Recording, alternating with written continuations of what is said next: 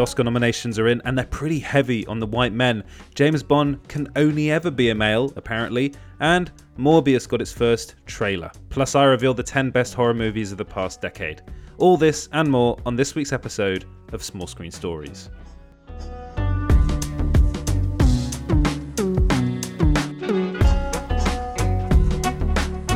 Hello and welcome back to Small Screen Stories. This is the podcast where I go through all of the news of the week in the world of entertainment and pop culture, and I also review some stuff every now and again.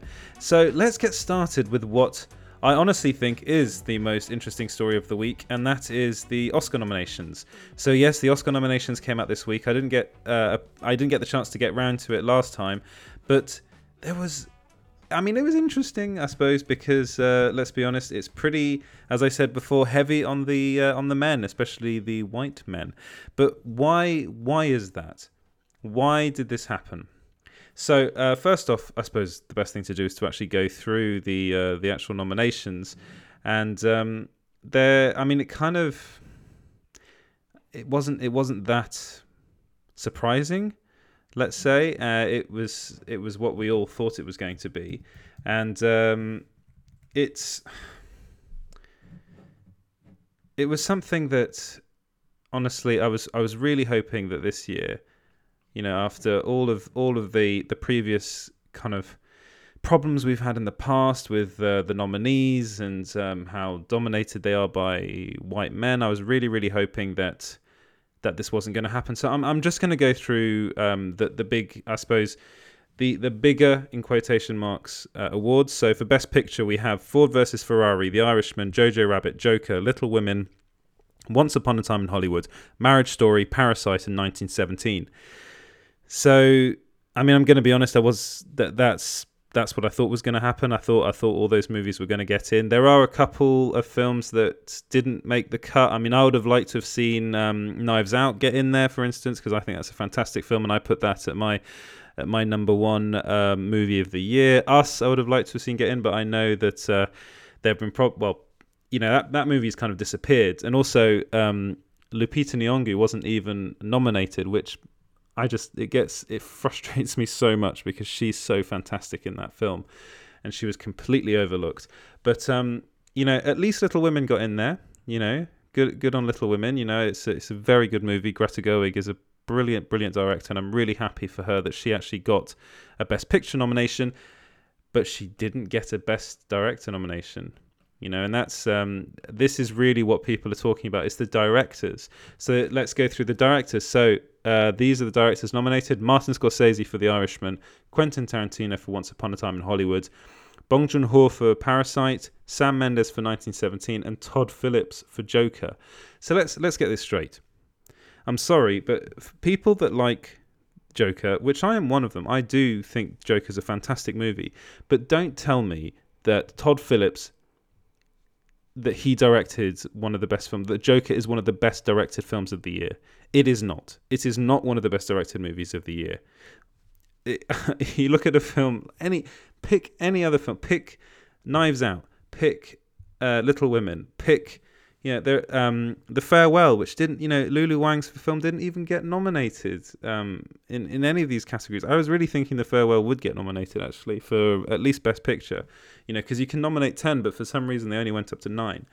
But this was the big controversy of this year. Why is this so dominated by men? And most of them white men. And also the fact that Todd Phillips is, I know I'm banging on about this, but the fact that Todd Phillips is nominated for Joker, first off, Joker is a rip-off of many other movies mostly Martin Scorsese films. If you look, it's literally the king of comedy, and that's fine. That's fine in the kind of the comic book movie realm. It's not really a comic book movie, to be honest. It really is just an homage to Martin Scorsese movies of the past. Got a bit of Taxi Driver in there. You've got a lot of the King of Comedy in there. Then you got Quentin Tarantino being nominated for Once Upon a Time in Hollywood, and I love Once Upon a Time in Hollywood as well. That was in my top 10 movies of the year, but it's not one of the best directed movies of the year. It's one of those kind of films that because it's about the golden age of cinema, the Academy Award, the Oscars, the Academy Award nominees, members, sorry, they go mad for it. It happened with La La Land, and I have my problems with La La Land, but this is a problem. However, Bong Joon-ho being nominated for Parasite is wonderful news. That I was so happy when I saw that, and then I mean, he's already made history in being nominated. He's the first Korean ever to be nominated, ever to have a film in the Best Picture category. And if he wins, then he'll, but he's already made, being nominated is an incredible achievement in itself. But I'm hoping that he will win. At the moment, I think he's third favourite. That the Parasite is the third favourite to win Best Picture. I really hope it does win it, but I think 1917 is going to win it. And as far as directors are concerned, I think Quentin Tarantino is going to win. But I think that is a tough one to call. I think the one that's definitely not going to win is Todd Phillips. I think he's definitely not going to win. He hasn't got a chance. And it's between the other four, really. And then we've got actresses in a leading role. So you've got Cynthia Erivo for Harriet, which was a bit of a shock. Scarlett Johansson, she's brilliant in the film, but literally I think her performance is the only thing that's really come out of that movie. Scarlett Johansson in Marriage Story, wonderful as well. Saoirse Ronan in Little Women, Renee Zellweger in Judy, and Charlize Theron in Bombshell, which, they are good, all very, very good performances. I think that might end up going to... Oh, they're all so good. I mean, I haven't actually seen Judy, and I have heard very good things about Renée Zellweger in that movie, but I'm hoping... Fingers crossed that Saoirse Ronan gets it. I would love to see Saoirse Ronan get it. And then actor in a leading role, some wonderful performances in here. You got Antonio Banderas in Pain and Glory. I'd give it to him, to be honest, but he's not going to win. Leonardo DiCaprio in Once Upon a Time in Hollywood. I was a bit kind of on that, but yeah, all right, whatever. Adam Driver for Marriage Story, Joaquin Phoenix for Joker, Jonathan Pryce for The Two Popes. I'm pretty sure Joaquin Phoenix is going to win for Joker. I'm pretty sure that's tied up. I'd love to see Adam Driver get it. I'm going to go over original screenplay now. So Marriage Story, Once Upon a Time in Hollywood, Parasite, Knives Out, and 1917. The only reason I say that is because Rian Johnson, I think, deserves the award for that. That screenplay is fantastic. But again, I think it might end up going to Once Upon a Time in Hollywood. I have just a feeling that this film's going to clean up this year. Adaptive screenplay, we've got The Irishman, Jojo Rabbit, Little Women, The Two Popes, and Joker. Why is Joker an adaptive screenplay? I don't know. I really don't know. Maybe it's because he adapted The King of Comedy. Who knows? I just say I did actually enjoy Joker, but I've said this before. I don't think it's an Oscar-worthy movie. I really love Jojo Rabbit. I would maybe give it to Jojo Rabbit, but Little Women is a brilliant screenplay as well. Then we've got animated features. So How to Train Your Dragon: The Hidden World. I haven't actually seen that. I've heard it's very good. I Lost My Body, which is very good. Klaus, which is also very good. Missing Link, and Toy Story 4. Well, that's going to go to Toy Story 4, isn't it? That's that's a foregone conclusion. Foreign language film, or international, best international film. We've got Parasite from South Korea. From Spain, we've got Pain and Glory, which I love that movie. From France, we've got Les Miserables.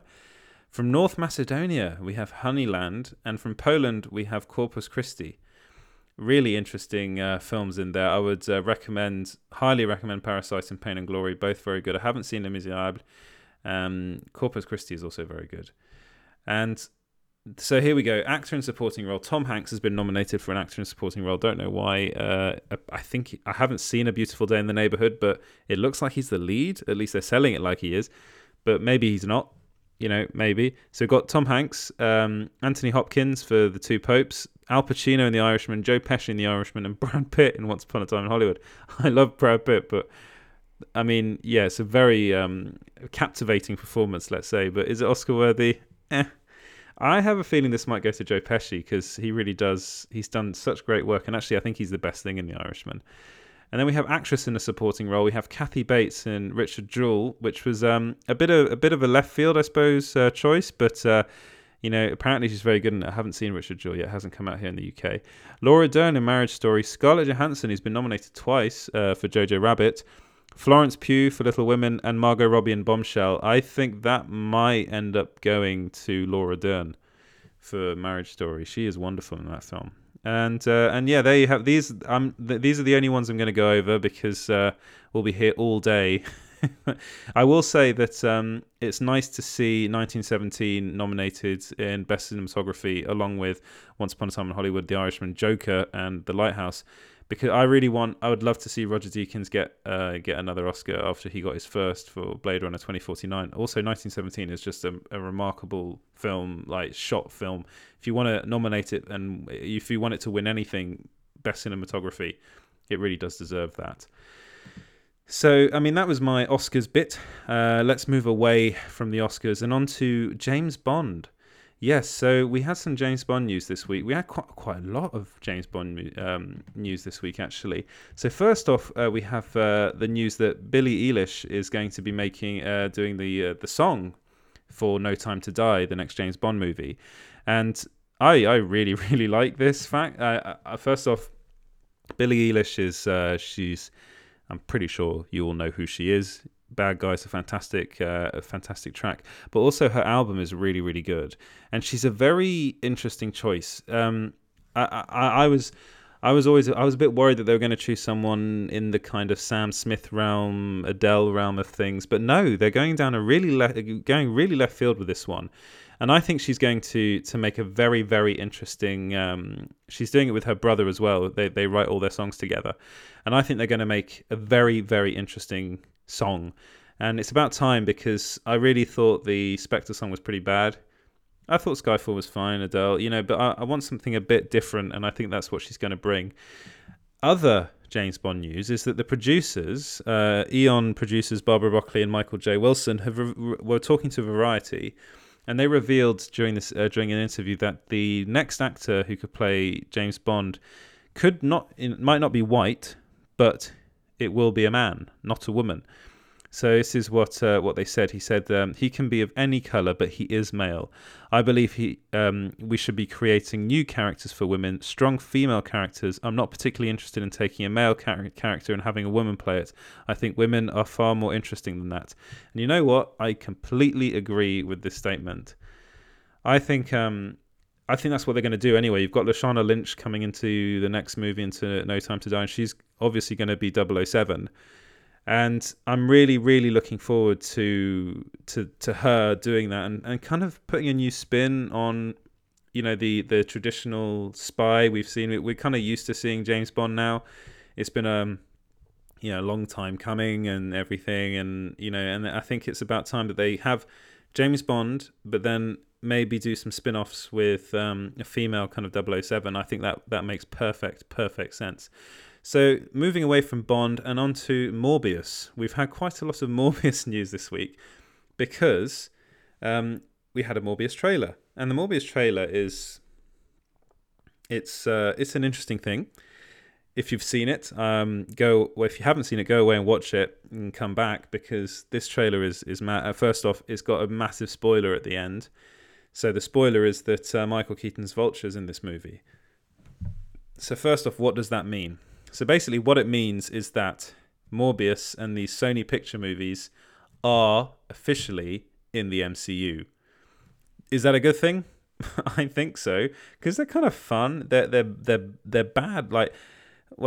Venom was a bad movie. Let's get that out of the way. It was a bad movie, but it was good fun. And I'm pretty sure Morbius is going to be in the same realm. So first off, you got Jared Leto playing Michael Morbius, who's a scientist with a rare blood disease. And what does he do? He's desperately looking for a cure, and he ends up finding some weird cure by going to a cave where there are lots of bats, and then putting his hand out, and I don't know, something happens, and he ends up being transformed into a vampire. Basically, that's what happens. So then you got this trailer and it explains all this, and you got the lights of, you've got Matt Smith in this movie, you've got Jared Harris in this film. I'm going to talk about Jared Harris in a bit, and you've got actually quite a low key Jared Leto until he ends up turning into Morbius, and then they've actually, if you go on the site, you can see we've got some pictures. And they've gone very comic book accurate with the transformation into the living vampire, and I actually quite like that fact. So I think this is going to be a very B movie type comic book film, which is fine. You know, there's room for that. People like it. You look at how well Venom did, and obviously there's an appetite for this kind of film out there. But the fact that Vulture is in this movie means that these films are directly linked to the MCU. So that means further down the line, we're probably going to get the likes of Tom Hardy's Venom coming into the Morbius movies, and there's also rumors that it's on the site that Morbius and Blade might be in a movie together. Apparently Kevin Feige really wants that to happen. So there's all this stuff going on. And it basically means that the Sony universe, kind of Spider-Verse, let's call it, and the Marvel Cinematic Universe are going to become pretty interlinked. And then we've also got the X-Men. We've got X-Men coming in. We've got Deadpool coming in. We've got Fantastic Four coming in. So basically, it means that we're getting Marvel Comics, all of Marvel Comics, on the big screen together, and that's a good thing, really. Because it looks like they're also trying to keep the same kind of vibes that these films have. They're trying to keep the kind of B movie type aspect to Morbius and Venom, and we know they're working on Venom 2 with Andy Serkis as the director. And I'm very very excited to see that film, because I think he's a wonderful director, very underrated director. And it's something that I'm really looking forward to seeing. And I spoke about Jared Harris before. I'm pretty sure that Jared Harris is playing Otto. He's playing Doc Ock in this film. I'm pretty certain that's what's going to happen. And he's only one of the reasons is he's only put down as Morbius's mentor. So I'm pretty sure he's playing Otto Octavius in the film, and they just haven't revealed that yet. There's an article on that on the site. You can go and have a look at that if you have time. And I mean, this is pretty big news that they're doing this, and it kind of took over the internet. And then there was also the whole business about, within the trailer there was a poster of Spider-Man, and people were like, oh, Spider-Man's in this universe too. Actually, upon closer inspection, that poster is actually of the PlayStation 4 Spider-Man game, so it's not actually the right Spider-Man. You know, you can't have everything, can you? So let's move away from Morbius. Why don't we go on to the Batman? So there's been a lot of Robert Pattinson's been talking quite a lot actually about the Batman. And he was talking recently, and he was basically talking about what he wanted to do with the Batman. And he said the only thing that's more complicated is the rating. As soon as you make something an R-rated movie, you're freed up to do so much stuff. In terms of the character itself, I want to push it as far as it possibly can go. I think that Matt Reeves does that as well. You can do crazy stuff with that part. So basically, what he's saying here, what Pattinson's saying here, is that he wants to push Batman as far as he possibly can, because it's looking, I think it is. It's looking pretty much like the Batman's going to be R-rated, and I really hope they go down that route. And I think they've learnt from the fact that Joker's done so well that there is people want to see this. People want to see this kind of movie. People want to see a more grown-up type film nowadays, and it's looking like they're going to do it. It's and it's looking like we're going to get a pretty mad, pretty nuts Batman in this movie. And someone else that said that he's very interested in seeing what Robert Pattinson's going to do with the role was Robert Downey Jr. So he was on the Joe Rogan Experience, his podcast, and he was asked about the next Batman movie, and he said, I really want to see what Pattinson does. I like that guy. Very simple, to the point answer, but it looks like everybody in the comic book movie universe is interested in seeing what Pattinson's going to do with the role. He's it's a pretty big deal that he got it, and I'm really looking forward to seeing him get to really play with the role. Okay, so more kind of DC news. So there's something on at the moment called Crisis on Infinite Earths. What is that? It's the crossover of all the CW kind of comic book TV shows, and in the recent one, which is the Flash episode of this crossover event, they call it, we got to see Ezra Miller cameo as the Flash, which basically means all these universes, talking of interlinked universes with Marvel, all of these DC kind of universes, the TV one and the movie one, are interlinked. The scene itself is very short and it's played for laughs. It's quite interesting. So I won't spoil it for you. If you haven't seen the latest episode of Crisis on Infinite Earths, I'd actually say go and watch it because it's quite good fun, and and it's probably the best I've ever seen Ezra Miller as the Flash. And yeah, I think it's something that it's that the fact that they've done this means that we really can see something interesting moving forward, especially in the DC Comics universe. Right. So basically, there was some big news, quite a lot of big news, but some big news that came out today. So let's move away from comic books, move away from Marvel, move away from DC Comics, and onto Star Wars. So apparently, according to Variety, Lucasfilm wants Taika Waititi to direct a future Star Wars film. This would be insane if this were to happen. Now, if you didn't know, he's already directed an episode of The Mandalorian, which is the Star Wars TV show on Disney Plus, and it's a really, really good episode. He directed the finale, and it's probably, I think, the best episode of the whole series. The thing is, he's really busy, so he's currently making Thor: Love and Thunder. He's also at some point going to be doing the Akira movie, but I don't know when that's going to happen. And now it looks like Lucasfilm and Kathleen Kennedy wants to hire him to make a Star Wars film. Yes, hire him, but the guy's really busy. So, I mean, hopefully it'll happen. I really do hope it does happen. But who knows? Who knows? These things are very. It's very early. I suppose they're very early on in the process and the negotiations. But Waititi is like the most in demand director in Hollywood at the moment. He's got himself 6 nominations with Jojo Rabbit. He's a big deal, and people really, really want him to direct their movies. So moving away from, we're keeping on the Star Wars realm. So I'm not well, you probably didn't know, but there was a leaked script for the original Colin Trevorrow's original Star Wars Episode 9 script.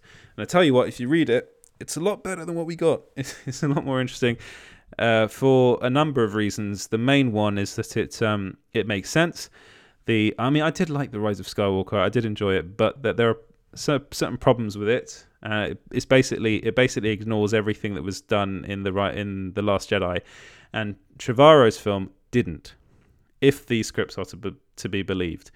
And it's been revealed actually how. So first of all, it was going to be called Star Wars: Duel of the Fates, which I think is a much better title. Secondly, there was Carrie Fisher's death. Apparently, they changed Trevorrow's script. He re-edited it and changed her death scene in the movie, and actually she died in battle in the film, which I think is actually quite a noble way for her to go out. I did actually really, really like the way they did it in the movie. There's a whole bit in Trevorrow's script as well about Kylo Ren feeling her passing and just getting incredibly angry, because that's what Kylo Ren would do.